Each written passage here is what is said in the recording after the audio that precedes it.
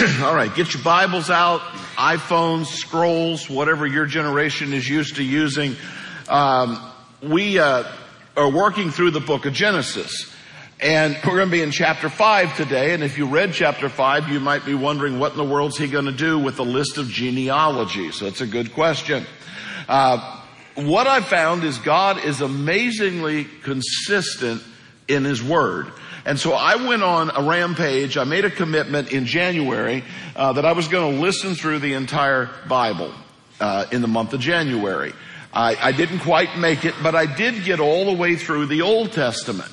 And the themes that you hear over and over again, the things that God emphasizes. Now, when you and I want to emphasize something, we speak it louder. If you're writing, you put it in italics, you bold it, you put it in a little square box to highlight it.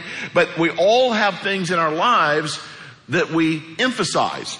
And if you look at your checkbook, you look at your schedule, you can tell by those two items where your real priorities, where are your emphasis, all right? And as I listened through the Old Testament, I heard God saying the same thing over and over and over again. Now, by the time we get to Genesis 5, we're 1,600 years into history, all right? So, and I won't pull any punches today. I'm going to lay it out and you do what you want. Evolutionist says the universe is about 13 billion years old. Christians believe it's 6,000 years old. Somebody's wrong. The scary thing is that the church over the last 200 years has tried to compromise with that. Well, if we just agree with the evolutionist, then they'll all come to church and love Jesus. No, it don't work that way. Jesus said, if I be lifted up, I'll draw all men to myself. There is a huge chasm between the evolutionary model and the creation Christian model. And for the churches to cave in is a very sad thing. And that's why I tell you, never more in the history of the world have I meant this. Do not ever trust a pastor. You always go back to the Word of God and you check it out for yourself. But what I found is I listened. And you're like, how did you listen to all that? Have you ever driven on Granada? You hit play, and by the time you get to where you're going, Deuteronomy's in the bag, man. And it's just not that, it's not that complex. But I kept hearing this same theme, and then when I went back and studied Genesis 5, I found the theme. Now, by Genesis 5, what's happened? We've had the creation. Everything was good. We've had Adam and Eve eat the fruit. We've had the fall. We've had Cain kill Abel. But now, by chapter 5, 1,600 years have passed. We've gone from where everything was good. God said it's good, very good, very good. And you get to chapter 7, and this is what God says. The thoughts and the deeds and the actions of everyone is evil all the time. Wow, that fell off the table fast, didn't it? From everything is perfect to everything is perverted and sinful. And I'll just give you a preview because we're going to cover this coming up. Almost everything that Noah's dealing with when we get to 6, 7, 8, and 9, it's all sexual. It is sexual perversion. So just hang on to that as we move forward to this. But we live in a time when preachers are saying, well, you got to unhitch the Bible from the Old Testament because the Old Testament doesn't really matter. It doesn't really count. Well, here's the problem. In Genesis 1 to 11, which is creation, the fall of man, the first murder, God's redemption, it's Sodom and Gomorrah, it's the breakup of the languages.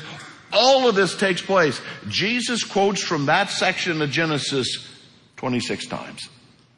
Do you think Jesus believed it to be true? So when a preacher says, you can't believe any of that stuff about Noah or Adam well, Jesus did. So if Jesus thought it was okay, then it's going to be okay with me. Does that make sense to you? All right. So anyway, my wife and I, we're remodeling the house. And we got all 5 kids gone. All right. And if you don't have this experience in your life, it's a good one. Okay. One of them comes home occasionally to visit. That's okay. She's in college. So we're remodeling the house. I got 3 dogs. If you want them, you can have them. But I asked this guy the other day, I hired this guy to build a double bed. He goes, no problem, I'll have it done by the time you get home from work. I said, great. So I come home and there's bunk beds. And I got pretty upset. And I cannot believe this. I walked around a little bit and I calmed down. He goes, are you okay? And I said, yeah. I said, but it's just one thing on top of another.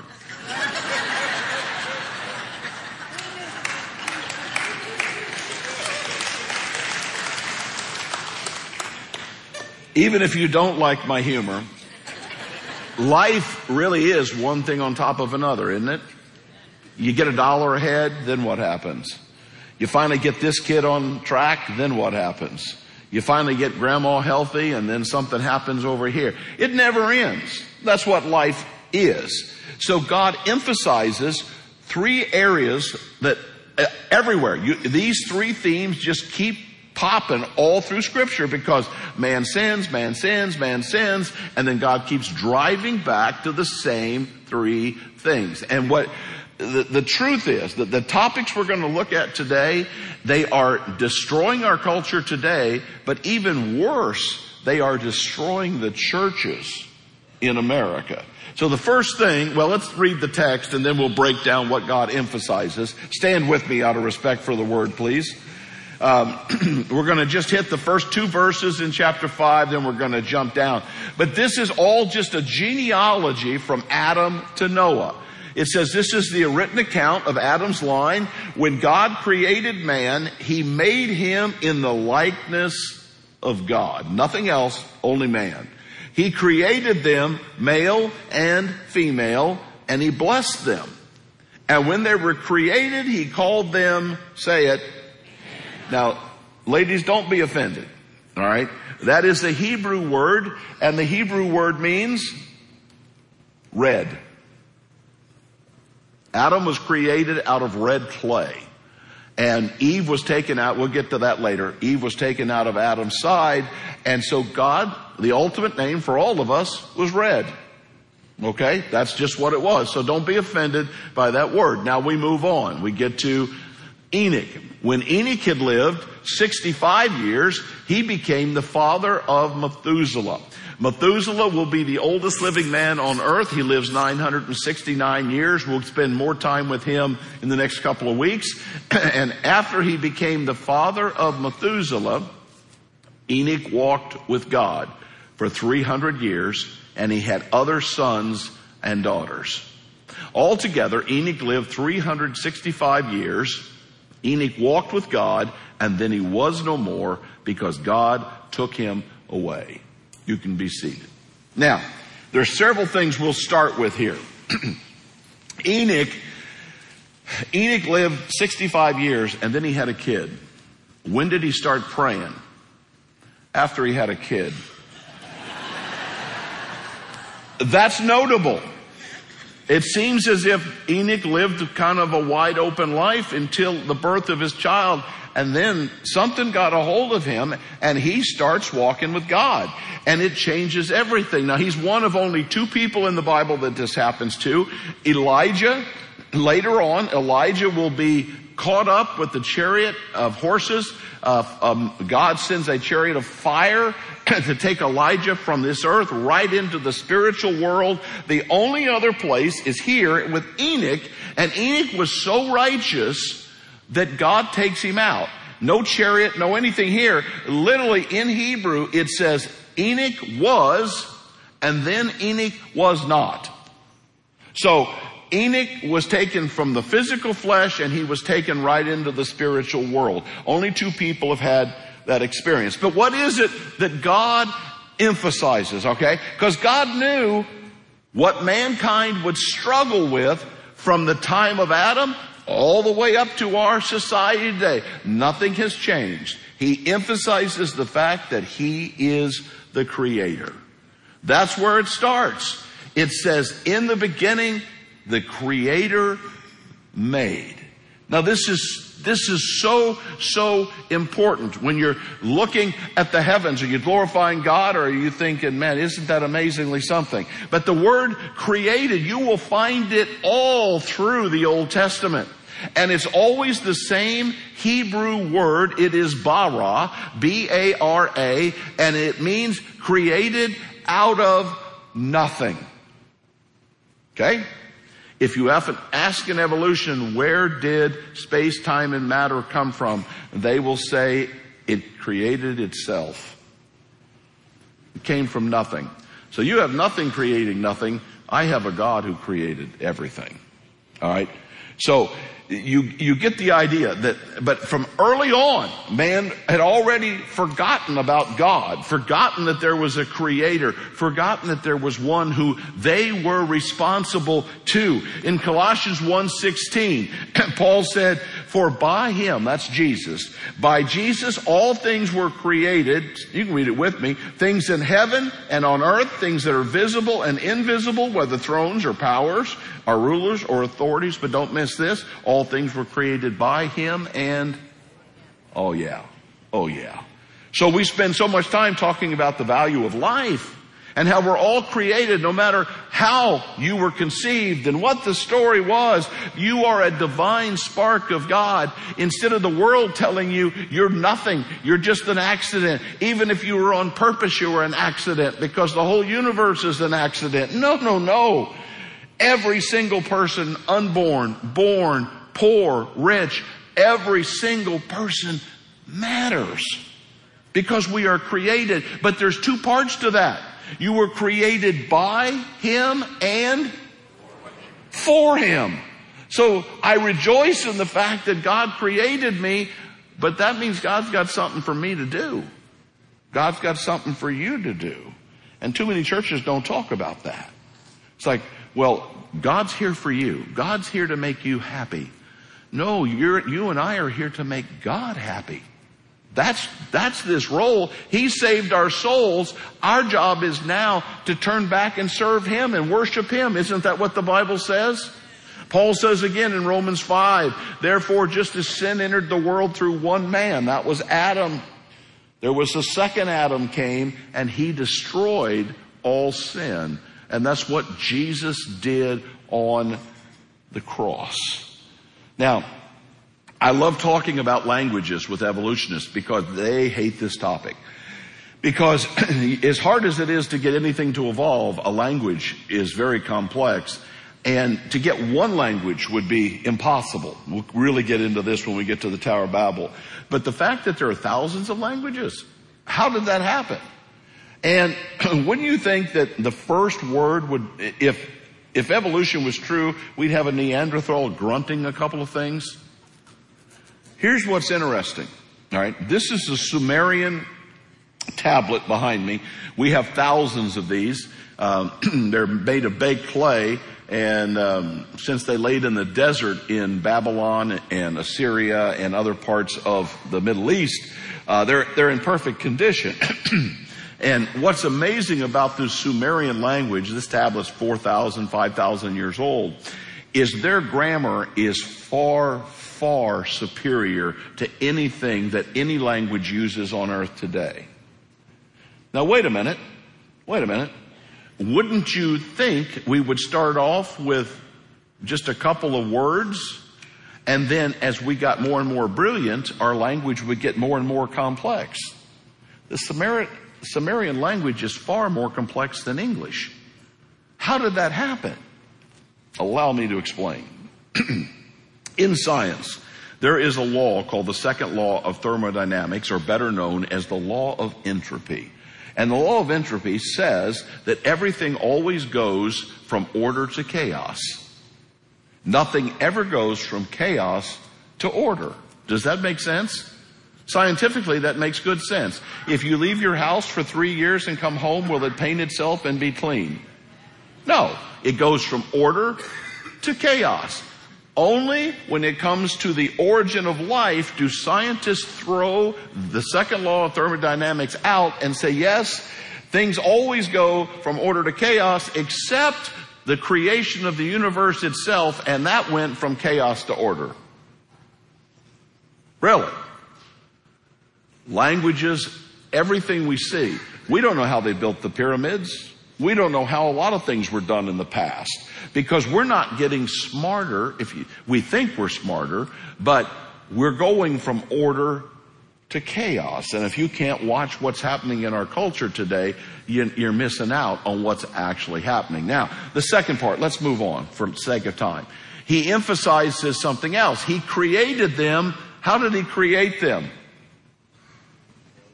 Male and female.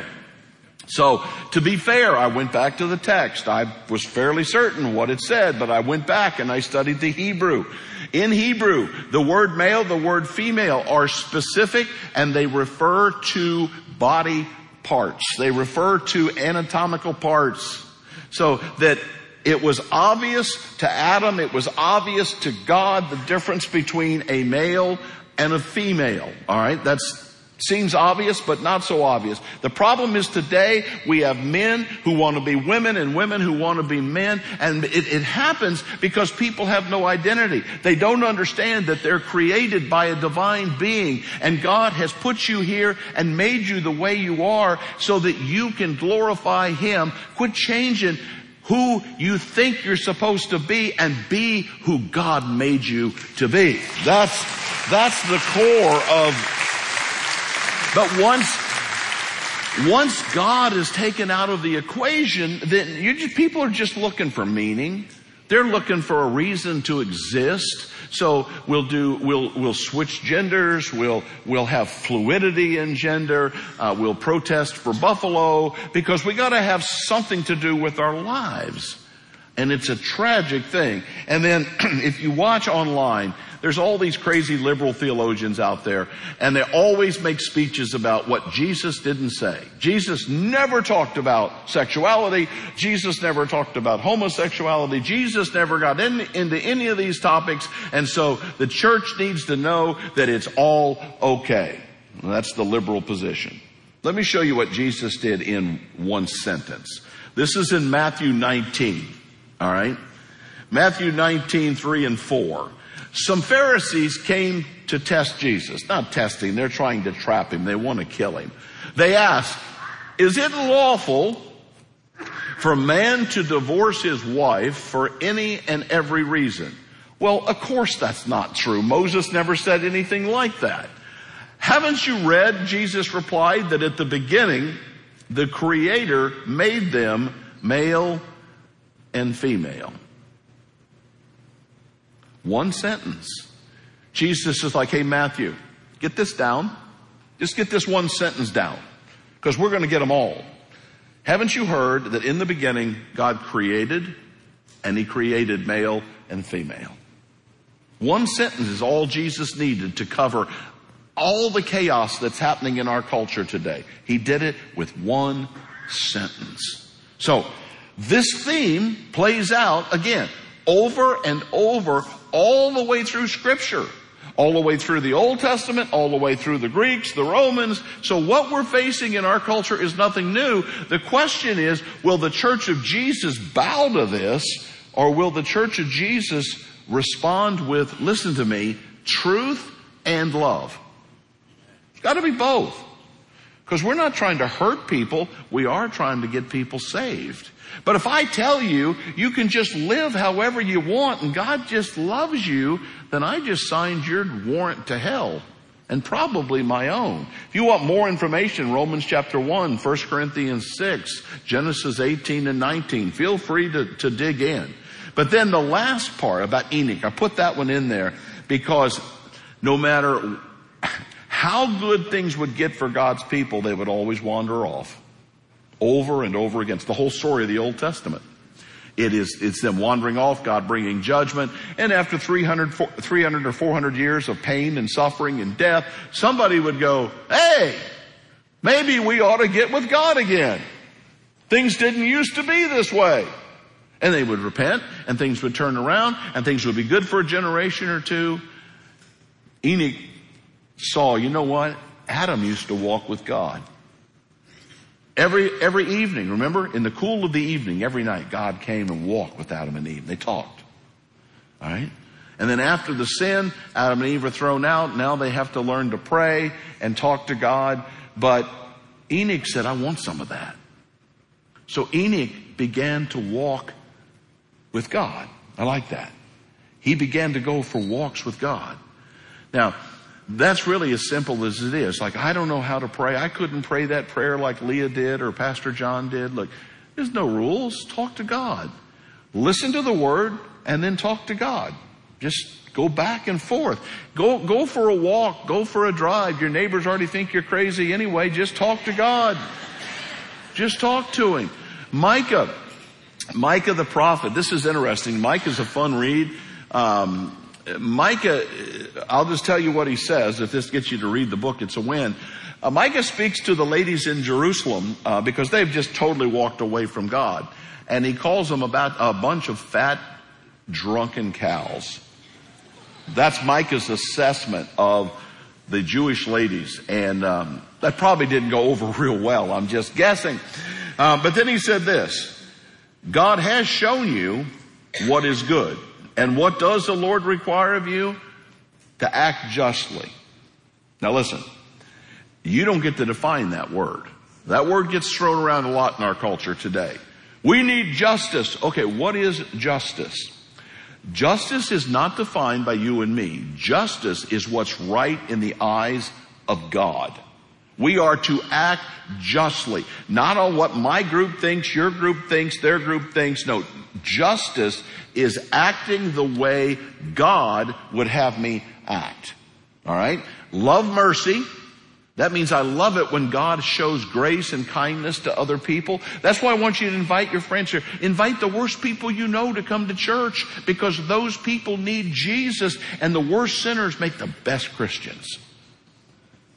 Love it when God shows mercy to people. And then what's the last one? Walk humbly with your God. Oh man, walk humbly with your God. See, if you don't think there's a God, or you don't believe in the Old Testament, you don't believe in Scripture, you're going to live how you want, and in so doing, you're going to walk very arrogantly in your life. When you read God's Word, it humbles you. Francis Chan Chan's a great pastor. He moved out to Southeast Asia to plant a church. And Chan said this. He said, every time I read the Bible and something makes me angry, he said, I just know I'm wrong. And I got to figure out how to get my life in line with God's Word. Sadly, most people do not look at God's Word that way. All right, John MacArthur said this. John MacArthur said, if you fight the battle everywhere but where it rages the hottest, you are an unfaithful servant. And so we can get involved with things that just don't matter, or we can say, you know what? God emphasizes something. God emphasizes creation. God emphasizes male and female. And God emphasizes walking with God. Maybe I need to pay attention. So I don't know what decision you need to make. Some of you, to walk with God, your first step is to accept Jesus, to repent, to be baptized. Hit that button if you're online. I've decided. If you're here, come on up front. There'll be a prayer team up front to pray with you, to help you. I don't know what part of this you needed. I needed all of it.